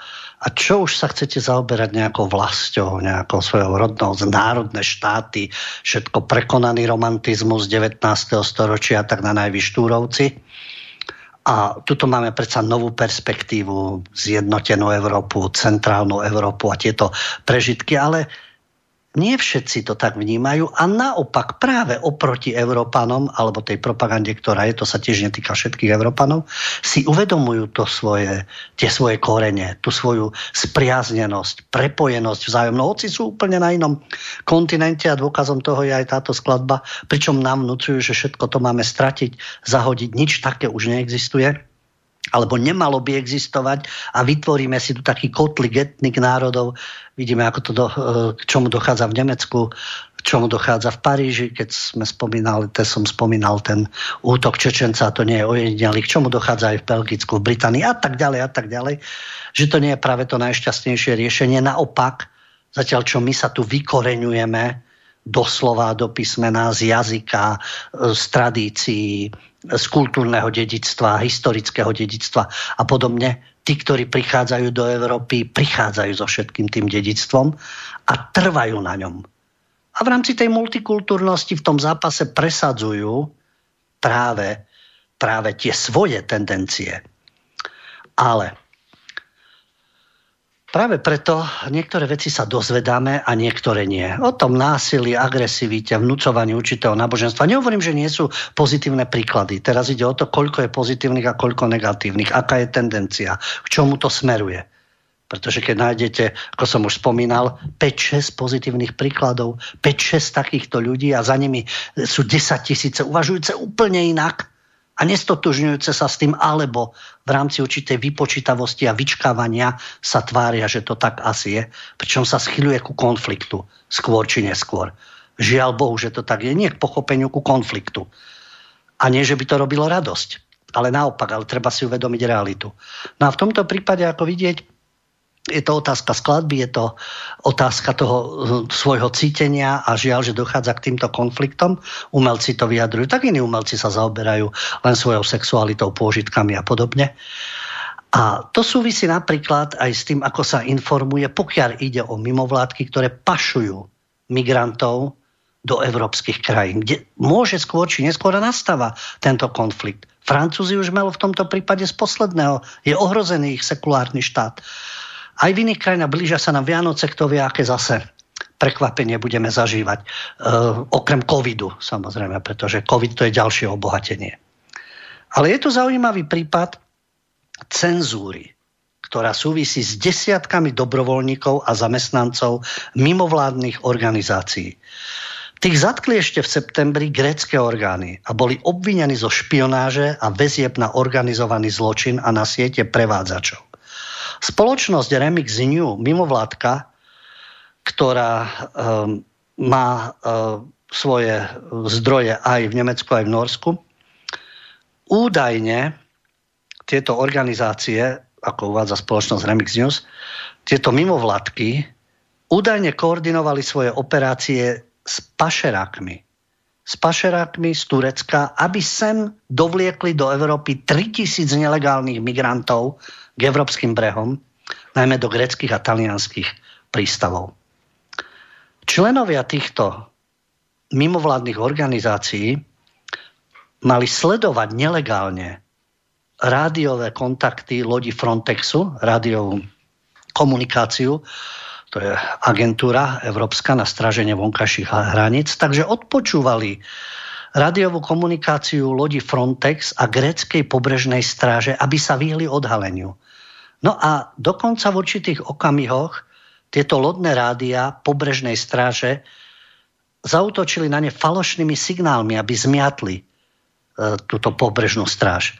A tieto správy museli teda pochádzať z lodí alebo z ostrova Lesbos. A tu existujú obvinenia, že bola sledovaná vlastne komunikácia gréckej pobrežnej stráže, ako píše portál RMX News. Zatknutí, ktorí boli za túto nelegálnu činnosť, za to, že marili činnosť Frontexu a gréckej pobrežnej stráže, za to, že spolupracovali s organizovaným zločinom a sieťou prevádzačov, poznáme meno Raketeová, tiež veľká hrdinka, ktorí takzvané humánne pristupujú k utečencom ekonomickým, ale vyrábajú pre budúcnosť Európy obrovské problémy, keď nastanú tieto problémy, tak neviem, že kde budú zašití, v akých bezpečných svojich sídlach, alebo sa presťahujú niekam inám a nechajú to na pleciach iných. Hlavne, že teraz v médiách vystupujú ako veľmi humánni ľudia. A toto zatýkanie, o tom sa informovalo, v mainstreamové médiá do značnej miery to nezverejnili. Len malý počet menej známych médií to zverejnil, ale hlavný mainstream nie. Na jedno z týchto médií, ktoré podrobne popisovalo zatýkanie týchto pseudohumánnych prevádzačov mimovládok, ktoré zásobujú Európu imigračnými vlnami, bola aj nemecký nezávislý online zdroj Tichys Einblick, TE. Už v minulosti publikovali články, ktoré popisovali väzby medzi radikálnymi ultraľavicovými mimovládkami a organizovanými sieťami prevádzačov. Negatívna činnosť, ale žiaľ, v mainstreame sme zvyknutí, že to je pozitívna činnosť. Pretože niekedy porušovanie zákonov je v poriadku. Keď sa o niečo iné snažia policajné orgány pri rabovačkách v meste a podobne, tak niekedy to vyhovuje, v prípade BLM, samozrejme, vtedy je zlá polícia, teraz je takisto zlá polícia a títo, ktorí porušujú zákon, sú pozitívni. No a jedna z týchto mimovládok, ktorú postihlo zatýkanie, oni peňažky majú, samozrejme, má právnikov, podnikli právne kroky k tomu, aby umlčali správy o svojej nezákonnej činnosti. A právny tím Mare Liberum, to je nemecká mimovládna organizácia, ktorá sa zaoberá námornou záchranou v úvodzovkách, čiže pašovaním imigrantov, nie nešťastných žien a detí z vojen, nie imigrantov ekonomických, do Európy, aby pomohli Európe. Hlavne o obátenie kultúrne ide. Ako je to vidieť v praxi, tak mnohí majú bohaté skúsenosti a nemusia byť spravodajcami médií. No a práve právnici od Mare Liberum, od týchto pašerákov pseudohumanistických, požadujú, aby práve tento online zdroj Tichys Einblick, ktorý informuje o tejto nezákonnej činnosti, podpísali vyhlásenie, ktoré by v praxi znamenalo, že nebudú informovať o vyšetrovaní trestnej činnosti mimovládok. Umlčať, cenzúrovať prostredníctvom právnikov. No ale naopak to by malo byť tak, že práve že strážcovia demokracie, objektívnosti a serióznych informácií by mali nastúpiť a povedať, pozrite sa, čo stvárajú tieto mimovládky, pozrite sa, čo stvárajú ich právnici napriek tomu, že ohrozujú činnosť Frontexu, napriek tomu, že ohrozujú činnosť gréckej pobrežnej stráže, že sa vlastne dopúšťajú väzieb na organizovaný zločin, že spolupracujú s prevádzačmi, vlastne naplňajú aj, pokiaľ ide o špionáž, odpočúvajú to rádiové spojenie a zdá sa, že okolo toho je ticho. Ani poriadne o tom nevieme. Našťastie teda aspoň vďaka portálu RMX News, to znamená RMX News, spoločnosť, ktorá teda na to upozornila a takisto na nemecký zdroj online Tichys Einblick, ktoré na túto prax upozorňujú. A o tom by sme takisto mali vedieť. O všetkých tých javoch. To nie je o vyvolávaní nenávisti k imigrantom alebo zdôrazňovanie nejakých konfliktov alebo nejakej nenávisti. Popísať ten stav, aký je kto sú tí mimovládkári, kto je tá Raketeová. To je fajn, že sa prezentuje aj s inými mimovládkami ako záchrancovia. Ľudí len si neuvedomujú tie následky. Zachraňovať treba tie krajiny pred ekonomickým úpadkom, pred politickým úpadkom, pred vojnami, pred pseudorevolúciami, konfliktami, etnickou nenávisťou, aby ľudia odtiaľ neutekali. Ale riešením nie je naplniť Európu a pokračovať v tých konfliktoch ďalej. Pretože nemiznú tie problémy, či už sú to náboženské, etnické, tie vzťahové, ktoré sú medzi rôznymi černošskými kmeňmi, medzi sunitmi, medzi šítmi, dokonca aj v tých jednotlivých krajinách Maročan, ktorý žije vo Francúzsku, je vždy Maročan, nie je Tunisan. Sa na to urazí, keď ich nazvete, že to je jedno, pretože je to Arab zo Severnej Afriky. Nie, oni majú ten vzťah k tým svojim krajinám, majú vzťah, tie kmeňové väzby, rodinné väzby, to všetko, čo už u nás je prekonané. A tie väzby nemajú znamenať, že dochádza k neustálým konfliktom. Ale my sa máme všetkého vzdať podľa mainstreamu, na všetko zabudnúť. Máme tu akúsi novú perspektívu, ktorá je veľmi krátkozraká, pretože tým, ktorým otvárame brány a la Merkelová, z ktorej sa nesmie robiť humoristi a satíra nejaká, alebo útočiť, len popísať dôsledky činnosti v mainstreame a podať si ju rovnako kriticky ako Trumpa, ako Putina, ako Johnsona, ako Bolsonára, kohokoľvek, koho médiá ako na politických pozíciách neznášajú, pretože sa nestotožňujú s ich názormi. To neznamená, že sú dokonalí. Samozrejme, že nie. A zase iným kryjú chrbát. A v tom je ten mediálny zápas a v tom je to zavádzanie a tie klamstvá, ktorými nás krmia. Po skladbe môžete telefonovať na číslo 048 381 0101 a písať maily na adresu studio@slobodnyvysielac.sk.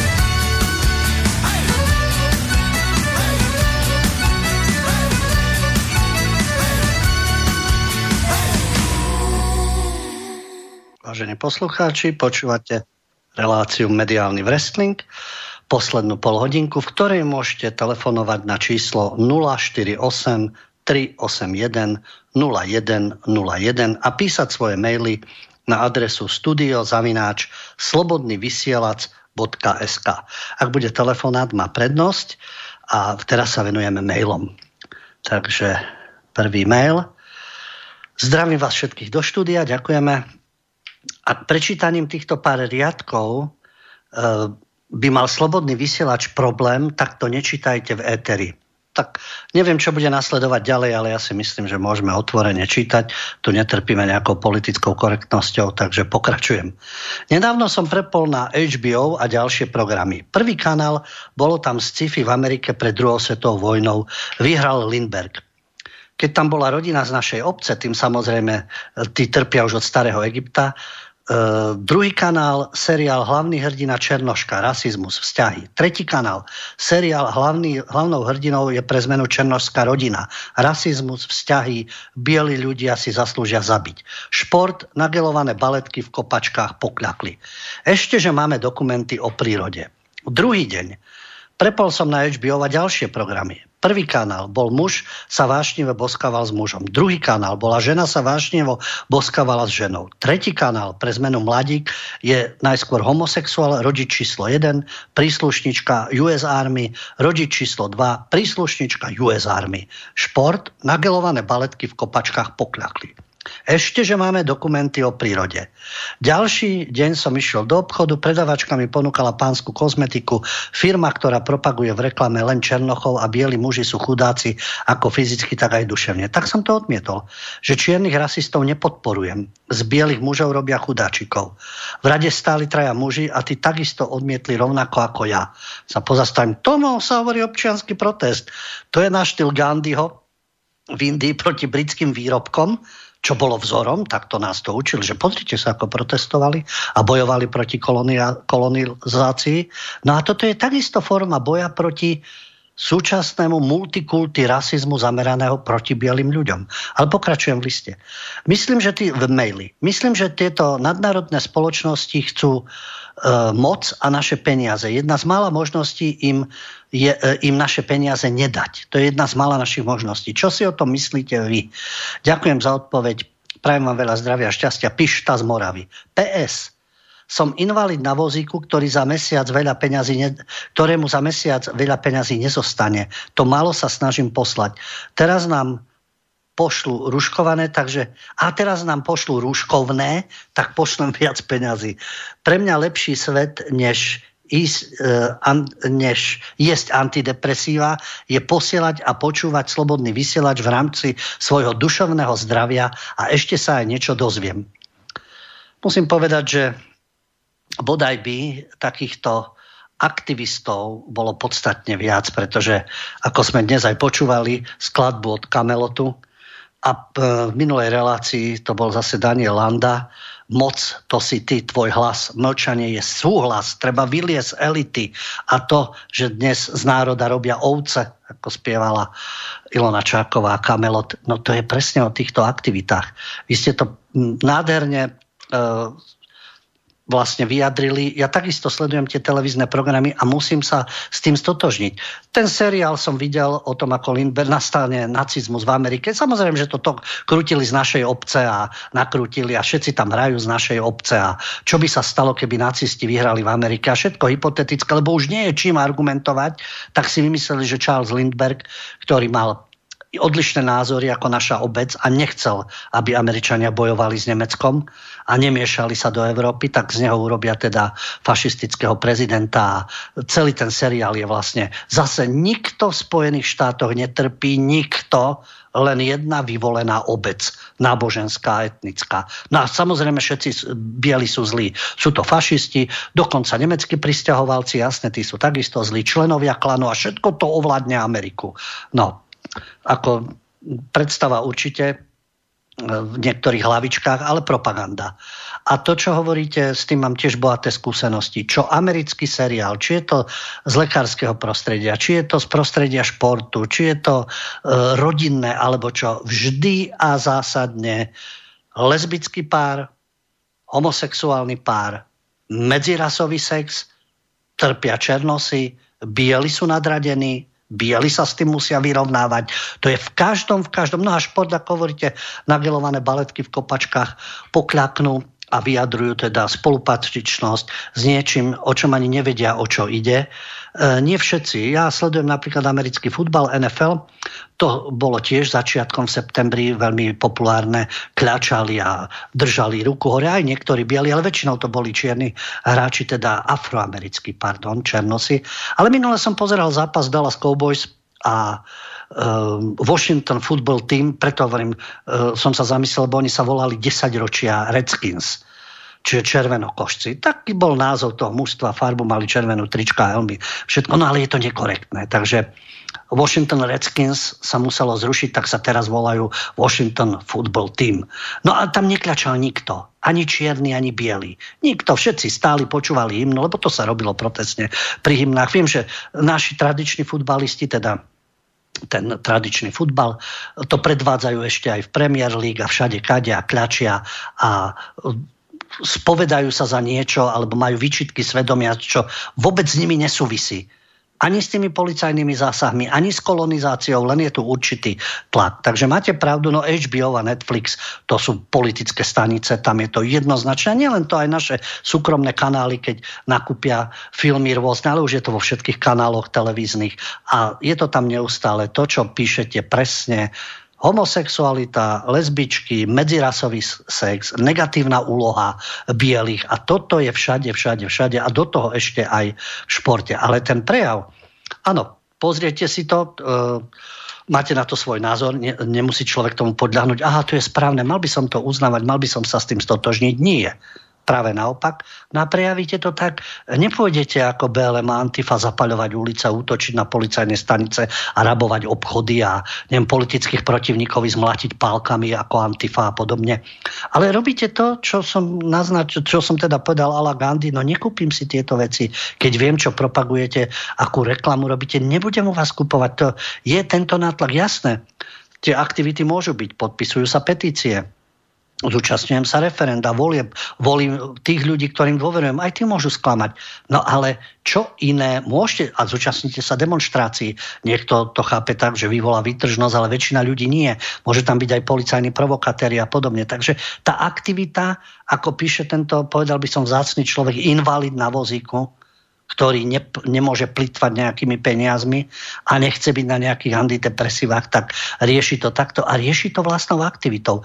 A keď som čítal ten váš mail, ja som sa najprv zlákol, že tí traja, ktorí tam stali, že sa do vás pustili ako slniečkari. Čo to tu odmietate a čo máte za problém a nejaký rasista. Dobre ste to vystihli, to je čierny rasizmus.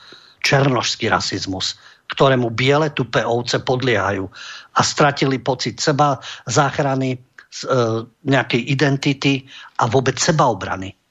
A je to pseudohumanistické, pretože Afroameričania by si tiež mohli svoje svedomie spytovať, čo všetko sa napáchali, na čom všetkom sa podielali a čo si robili medzi sebou ako bratia a sestry ešte na africkom kontinente, kde svojich ľudí predávali do otroctva. A každý máme v histórii niečo negatívne, pozitívne, ale toto je vyslovene atak na bielých ľudí, ale totálny, ktorému podliehajú aj bieli kolaboranti. A toto je vaša forma protestu, veľmi výstižná. Aj ste to pochopili, o čo ide. Ide o moc a peniaze. Takže klobúk dolu pred takýmto človekom, ktorému by to mohlo byť jedno. Mohol by sa na to vykašľať a žiť si svoj život z tých mála peniažkov, ktoré ako invalid dostane. A iní, ktorí by mohli robiť oveľa väčšie aktivity. Tí strčia hlavu do piesku a boja sa. Len chcem uvieť, mám takisto priateľa, ktorý pôsobí aj v Rakúsku, aj na Slovensku, takisto je invalid, pohybuje sa na invalidnom vozíku a keď boli protesty pred úradom vlády, on tam na tom invalidnom vozíku chodil okolo toho vodného dela. Našťastie sa mu nič nestalo. Tam priamo vpredu v tých akciách má deti a hovorí takisto, že hanbil by sa potom deťom povedať, že nič neurobil, že s tým sa stotožnil, s tým, čo teraz je, s týmto systémom, že je všetko v poriadku a nič s tým neurobí. Pardon, telefón. Dobrý večer. Dobrý večer. Dobrý večer, pán Huďo. Tu je Roman od Rožňavy. Áno, počúvam vás. Chcel by som vám dať jednu otázku. Možno, že sa to netýka témy, lebo som to veľmi nepočúval. Nevadí, ale pýtajte chcel by som sa opýtať. Teraz som sa momentálne dočítal, že lockdown je už istý, lebo ho schválil pán Mikulec. Čo na to poviete? A chcem sa aj opýtať na to, že či si myslíte, že títo ľudia budú za toto potrestaní? Za toto, čo teraz dorábajú s ľuďmi. Že sú na pokraji biedy a prežitia a tak ďalej. To je asi všetko. Držím palce a majte sa do počutia. Ďakujem. Nahrali ste mi doslova na smeč, lebo ja už beriem síce veci s nadhľadom, ale nedá sa brať všetko s nadhľadom, lebo niektoré veci vás rozpália, keď má človek cítenie. Treba mať samozrejme zmysel pre humor, nadhľad a tí, ktorí, ja som vždy sa, nie že čudoval, teraz to chápem, keď bývalý minister financií, podpredseda vlády Mikloš nikdy neprejavoval emócie. Nemal prečo, pretože to je stroj, ktorý si ide tvrdo za svojím, nemá žiaden ideál, nemá žiadne nadšenie pre nič, on si len tvrdo, nekompromisne hrá tú svoju hru vyrovnaného človeka, kultivovaného a robí si svoje špinavosti s tvárou, ako sa hovorí, pokerová tvár. Poker face. Schválne o tom hovorím, lebo to, čo ste povedali, že či títo ľudia budú za to píkať. Ja keď som dnes videl Mikulca, ktorý nadával ľuďom do hien, že nechcete nosiť rúška, otvárate si podniky a idete protestovať, že to sú hyeny, to je neúcta k tým, to čo hovorí táto, ja tomu hovorím, covidová chunta, ktorá je pri moci a hlavne ten trojlistok z Oľano, ktorý tam je, teda psychicky narušený premiér Igor Mikulec, minister vnútra a Krajčí, minister zdravotníctva, Naď ďalší. To sú úplne ako vykoľajené bytosti v rámci obyčajných ľudí, oni nie sú žiadni obyčajní ľudia. Tu neustále hovorím a opakujem, áno, sú tu vírusy, sú tu baktérie. Tu nejde o to, že neexistuje COVID. Nič s tým nerobíme, vykašlíme sa na to. Áno, aj v susedných krajinách sú rôzne obmedzenia, nosia sa rúška, dodržiavajú sa odstupy, zatvárajú sa reštaurácie, ale robia sa rôzne opatrenia. Ale toto, čo predvádza táto chunta, je nekompetentné. Tými odborníkmi, ktorými sa oháňajú, sú aj iní odborníci, ktorým a profesijné organizácie lekárov, ktorým radili rôzne iné veci. Ale tak to sú hyeny. A to mi presne napadlo pri tomto Mikulcovi. Ty, ktorý máš slúžiť verejnosti, ty pseudominister, ty máš plat, ty si zabezpečený. Ale tí ľudia, ktorí skapíňajú ekonomicky a nedostávajú žiadnu náhradu. Hneď potom išli tabuľky, akú náhradu dostávajú v Nemecku, akú náhradu dostávajú v Rakúsku, akú náhradu dostávajú v Maďarsku. Všetci tí, ktorí ekonomicky padajú na kolena, alebo už ležia. U nás už ležia, nie že sú na kolenách a asi melú z posledného. A namiesto toho, aby riešili to, bude nadávať ľuďom do hyen.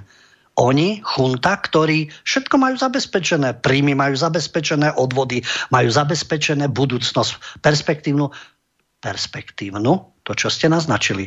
A ja som preto aj hovoril o Miklošovi. Vlastizradcovia, či to bol Dzurinda, či to bol Mikloš, celé tie spolky, ktoré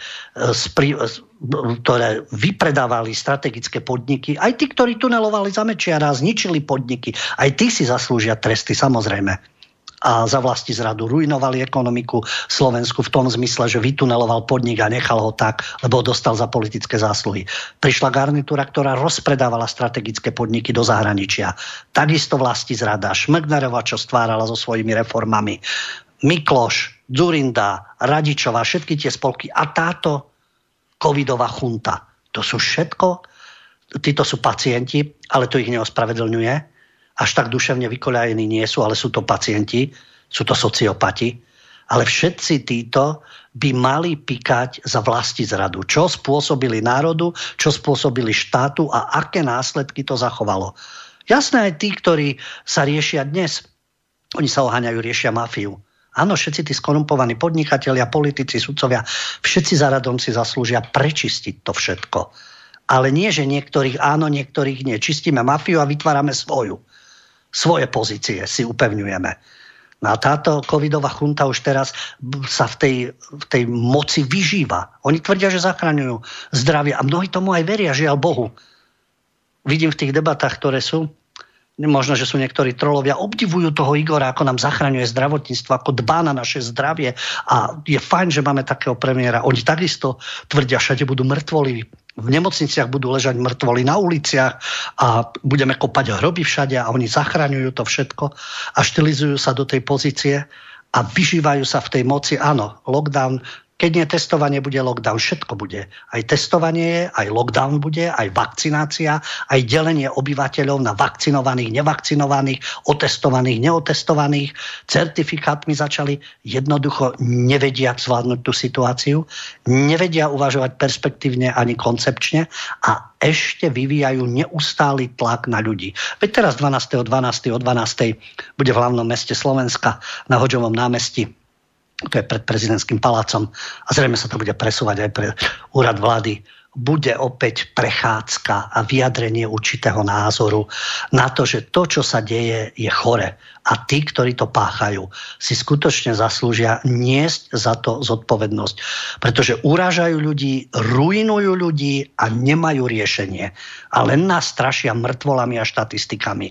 A neexistujú iné riešenia? Áno, aj tým ľuďom, ktorí sú v tých ťažkostiach a majú zdravotné problémy. Opäť, a každý máme iný imunitný systém, nech to zvláda za 3-4 dní. Aj oni, niektorí z týchto členov chunty a ich blízkych mali problémy s covidom, aspoň to tvrdia, rozchodili to ein zwei. A niektorí áno, sú na rôznych prístrojoch, alebo aj zomru na to a takisto ako aj na iné choroby, na iné zdravotné problémy. A myslím si, že aj medzi ľuďmi, ktorí pôsobia v medicíne a pracujú v tej prvej línii, sú rôzne názory na to, čo sa deje. Takže ja dúfam, že prestane táto covidokracia a koronapanika a títo psychopati z covidochunty ponesú za to následky a zodpovednosť. Nech sa páči ďalší telefonát. Dobrý večer. Dobrý večer. Môžem? Áno, nech sa páči. Dobrý večer. Pozdravujem všetkých v štúdiu. Peter Statier. Chcel by som k téme, hlavne na tému tých utečencov, ktorí skomplikovali alebo komplikujú aj život v Európe. Momentálne tým európskym natlakom o právnom štáte, ktorý sa dá veľmi ľahko zneužiť. Ale je to taká otázka na pána Huďa ako poradcu pána Uhríka, poslanca za ľudovú stranu Naše Slovensko v Európskom parlamente, či pán Uhrík nemieni sa zastať nejakým vyjadrením Slovenska, keď pán Korčok z Babelo pritakáva Európskej únii a jasné, že nemôže nič iné robiť, lebo my právny štát nie sme, takže či pán Uhrík nemieni nejak vystúpiť v Európskom parlamente a zastať sa Poliakov a Maďarov, keď viem, že druhá strana Slovenska nie je práve proeurópska, ale neviem, či by nebol nejaký ten postoj, lebo väčšina Slovákov sa s tým nestotožňuje s pánom Korčekom a mali by sme držať ako Vyšegradská skupina pokope. Len toľko. Ja som ten pán Huďo s tým zvončekom, viete, keď asi pred mesiacom som mal tiež taký nejaký príspevok o tých teroristov a tak ďalej, takže to je taký nejaký ďalší príspevok cez vás a Európsky parlament a pána Uhríka. Ďakujem pekne, počúvam vás. Ďakujem za telefonát. To, čo ste naznačili, samozrejme v rámci V4 spolupráca, nejde o to, že LSNS v osobe europoslanca Milana Uhríka odmieta európsku myšlienku, európsku spoluprácu, áno, ale nie to, čo presadzuje v súčasnosti Európska komisia a tá koncepcia Európskej únie, ktorá je. Takže naopak tu nejde o to byť proti susedom a byť proti európskej spolupráci. Proti tejto vízii a koncepcii, ktorá nám vnúcuje tieto nezmysly, multikulty, LGBTI, nenávisť k Rusku, transatlantické väzby, zásahy na to a to všetko. A tú demagogiu, aj klimatickú, čo som spomínala, to všetko proti tomu. Takže spolupráca áno. Tá aktivita Milana Uhríka, keď ste zaregistrovali, začalo to už s certifikátmi a podobne a už vtedy prišiel s návrhom a správnou pomocou, že keď vás budú policajti pre niečo takéto prenasledovať, tak treba si odfotiť číslo a tak ďalej a právnici to budú riešiť, ak vás budú policajti deliť na certifikát a necertifikát. Čiže tá aktivita tu je. ďalšia záležitosť. Pokiaľ ide o tú európsku politiku a vystúpenia, Milan Uhrík je nezaradený. To znamená, tam sú rôzne skupiny. Tak ako sú sociálni demokrati, tak ako sú pravicové strany, čiže ľudové. Tam sú tí štandardní politici, tí poslušní, tie euroovce, tí eurolokaji. Samozrejme, a tým sa píšia ako Šimečka, ako Nikolsonová, ako Beňová, Hajšel a podobne, lebo oni sú v tých frakciách. Milan Uhrík nie je v tých frakciách vzhľadom na to, kam patrí SNS, alebo ako sa prezentuje. Čiže nie je v tých frakciách ľudovcov, sociálnych demokratov, zelených, ultraľavice, ktorá tam je, Renew Európa, obnovíme Európu a podobne. Takže týmto je limitovaný ako nezaradený, aj pokiaľ ide o rôzne aktivity. Ale je dôležité, každý je dôležitý, lebo to, čo som aj naznačoval, keď je 76, prehlasuje. Alebo stačí 1%, stačí hlas. V bežných parlamentoch, viete, aj u nás to bolo, sa kupujú poslanci, stačí 1-2 hlasy. Či každý hlas je potrebný. Takže aj to, ako hlasuje Milan Uhrík, a hlasuje presne to, o čom hovoríte. Všetky tie natlakové akcie, ktoré sú na Poľsko, Maďarsko, to sú rôzne návrhy uznesení, rôzne vyhlásenia, ktoré všetci títo eurolokaji schváľujú. Tie natlaky na Rusko, na tie krajiny V4, ktoré sú neposlušné, rôzne tie plány, ktoré sú v rámci Európy, či je to multikulty, či je to LGBTI, či sú to ekonomické otázky v oblasti poľnohospodárstva. Milan Uhrík hlasuje tak, že nepodporuje to, čo je proti národným záujmom, proti štátnym záujmom, proti perspektíve reálnej Európy, nie tejto eurokomédie, by som povedal, a ruinovania skutočných európskych záujmov, čo nie je v rámci spolupráce V4. Čiže to sa prejavuje všetko na hlasovaní. Tá situácia je taká, ako v našom parlamente. Ich je veľa, tak prehlasujú. Takže aj tam vyše 700 poslancov, z toho 120-150 je takých, ktorí majú odlišný názor, nie eurolokajský. Takže je dôležité, že to dajú najavo, informujú verejnosť, ale neprehlasujú to eurostádo, ktoré tam v duchu teda Šimečkovcov a Nikolsonových a Beňovej odhlasuje určité veci. Ale je to o nich vedieť, dávajú o sebe vedieť. Pri jednom hlasovaní sa dokonca podarilo, vďaka tomu je tam frakcia, teda politická skupina Identita a demokracia. Tam sú strany, ktoré majú národné cítenie a sú za európsku spoluprácu. A potom sú nezaradení. No a v rámci týchto skupín sa snažia ovplyvniť určité hlasovania a dobre, že sú tam, pretože ináč by tam boli len eurolokaji. A časom sa to môže zmeniť.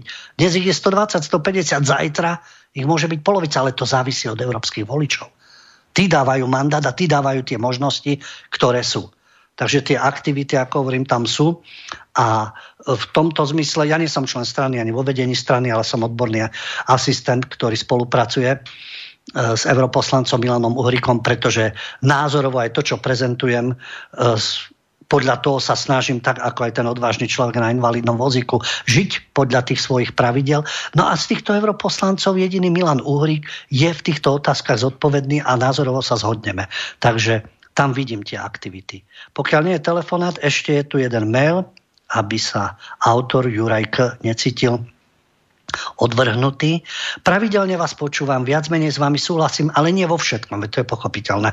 Nie sme stranická bunka, aby sme vo všetkom súhlasili a môžeme mať na rôzne veci rôzne názory. Ide o to, či sme schopní sa zhodnúť na niečom zásadnom alebo dôstojne komunikovať. Pokračujem. Každý máme svoje skúsenosti, vzdelanie a z toho plynúci filter udalostí a názor na mnohé z nich. Sledujem okrem tých hlavných agentúrnych správ poskytovaných hlavnými buržoáznymi agentúrami, ako je Reuters, AP, AFP a DPA, aj tie z druhej strany barikády. To je hlavne ruské zdroje v pôvodnom ruskom vydaní a nie komentované. Môžem povedať, že tie ruské zdroje prinášajú viac objektívnych informácií z diania, ale aj o dianí na západe, čo sa nedá povedať o informáciách zo západu o Rusku a Číne. Stačí sa pozrieť, ako informujú o korone a vakcínach v Rusku a u nás v Európskej únii. Ak môžem povedať, u nás porovnanie vakcín neexistuje. Keď sa niečo vyskytne, tak len znevažovanie ruských vedcov a kritika Maďarov za nákup vakcíny Sputnik. Sputnik 5. Aj teraz som práve dočítal spravodajstvo v ruštine a mám možnosť si ho porovnať s tým našim. Média šíria propagandu a tá je vždy v záujme niekoho. Prevažne sú to vlastníci médií. Platí stále, že propaganda je triedna. Máme stále len buržoáziu ako vlastníkov výrobných prostriedkov a druhú triedu pracujúcich, ktorí sú vykorisťovaní priamo alebo sprostredkovane. Na nich je nasmerovaná propaganda v podobe bielej propagandy obsahujúcej viac menej pravdu o dianí, ale s vlastným hodnotením. Ďalej šedú, sivú propagandu, ktorá je zmiešaná s polopravdami a najhoršia je čierna propaganda, ktorá je úplne nepravdivá a osočujúca. Na podstate sa nič nezmenilo. Len prostriedky sa zmenili a prostredníctvom sieti sa zúčastňuje čoraz viac ľudí do diania touto formou.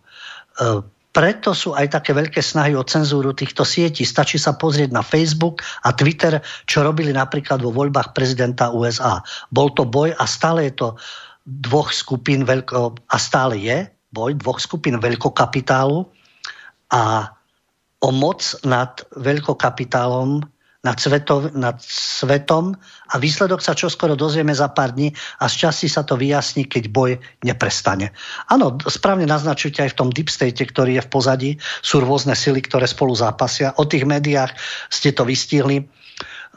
Si myslím takisto osobne a hovorím to aj na začiatku, nemusíme absolútne veriť jednej alebo druhej strane, ale láskavo nech dostaneme priestor a nie preto, že otrocky sledujem len anglosaské zdroje, tak vtedy som vzdelaný, rozhľadený, kultúrny, dobrý a lepší človek. A keď si dovolím sledovať aj iné zdroje a porovnávať, tak už som agent niečoho, stúpenec nejakých izmov a nepriateľný a nie si demokrat a pomaly treba takého človeka zbaviť občianskych a ľudských práv a neumožniť mu voliť, pretože má odlišný názor. A ten princíp, ktorý je samozrejme o tej moci a ovládaní ľudí, o propagande. A práve preto, čo je v rámci mediálneho wrestlingu, mali ten informačný monopol. Dokázali ekonomicky udusiť, alebo aj právne konkurenciu. No ale na sociálnych sieťach už tú možnosť nemajú. Je to prepojené. No a už nastáva tá situácia, ako dehonestovať rôzne tie zoznamy. To sú konšpiračné weby, to sú hoaxové weby a týmto absolútne neverte, lebo my z Globseku vieme, lebo my z takej a takej inštitúcie Smatana, Konspiratóri.sk a ESET a Denník N a podobne, všetci ostatní sú konšpirátori a budú presviečať verejnosť. No ale práve takí ľudia ako aj Juraj K., ktorý to napísal, ja viem, že je to časovo náročné sledovať všetky tieto informačné zdroje. Ľudia sú aj unavení, navyše teraz ekonomicky ruinovaní, radi sú, keď majú jeden zdroj, ktorému by mohli veriť. Ale nedá sa, žiaľ Bohu. Preto to chce čas a chce dôveryhodné osoby, na ktoré sa dá spoľahnúť alebo veriť im. Ktokoľvek, kto vám v tomto smere vyhovuje alebo názorovo, ale naozaj aj z profesionálnej oblasti môžem povedať, že je to veľmi náročné, pokiaľ človek nie je spokojná ovca alebo je mu to všetko ukradnuté, orientovať sa v tej záplave informácií a vedieť, že toto je spoľahlivý zdroj a tomuto sa dá dôverovať a takto ten svet funguje. Ale sú to aj osobné skúsenosti, sú to rodinní známi, sú to ľudia, ktorých poznáte v zahraničí alebo pri vlastných cestách a vytvárate si vlastný obraz. Takže je to na každom z nás, čo budeme čítať, ako to budeme vnímať a čo budeme v svojom praktickom živote robiť a ako budeme konať. Vzhľadom na uplynulý čas sa musíme v tomto mediálnom wrestlingu rozlúčiť. Ja si myslím, že o 2 týždne sa znovu môžeme baviť na rôzne témy a znovu sa budeme počuť. Ďakujem veľmi pekne technikovi Peťovi, ktorý mal výborný výber hudby. Nie je to dohodnuté, ja keď aj reagujem na niektoré skladby, pretože som ich spoznal alebo ma oslovili, niektoré zase nie. Nie je to o tom, že Peťo to nahodí preto, aby som sa k tomu nejako dostal a vyjadril, ale je to naozaj spontánne a o improvizácii. Ďakujem vám za vašu pozornosť, za vaše reakcie, telefonáty, maily, ako hovorím. Verím a dúfam, že sa znovu o 2 týždne počujeme. Želám príjemnú dobrú noc. Do počutia. Táto relácia vznikla za podpory dobrovoľných príspevkov našich poslucháčov. I ty sa k nim môžeš pridať. Viac informácií nájdeš na www.slobodnyvysielac.sk. Ďakujeme.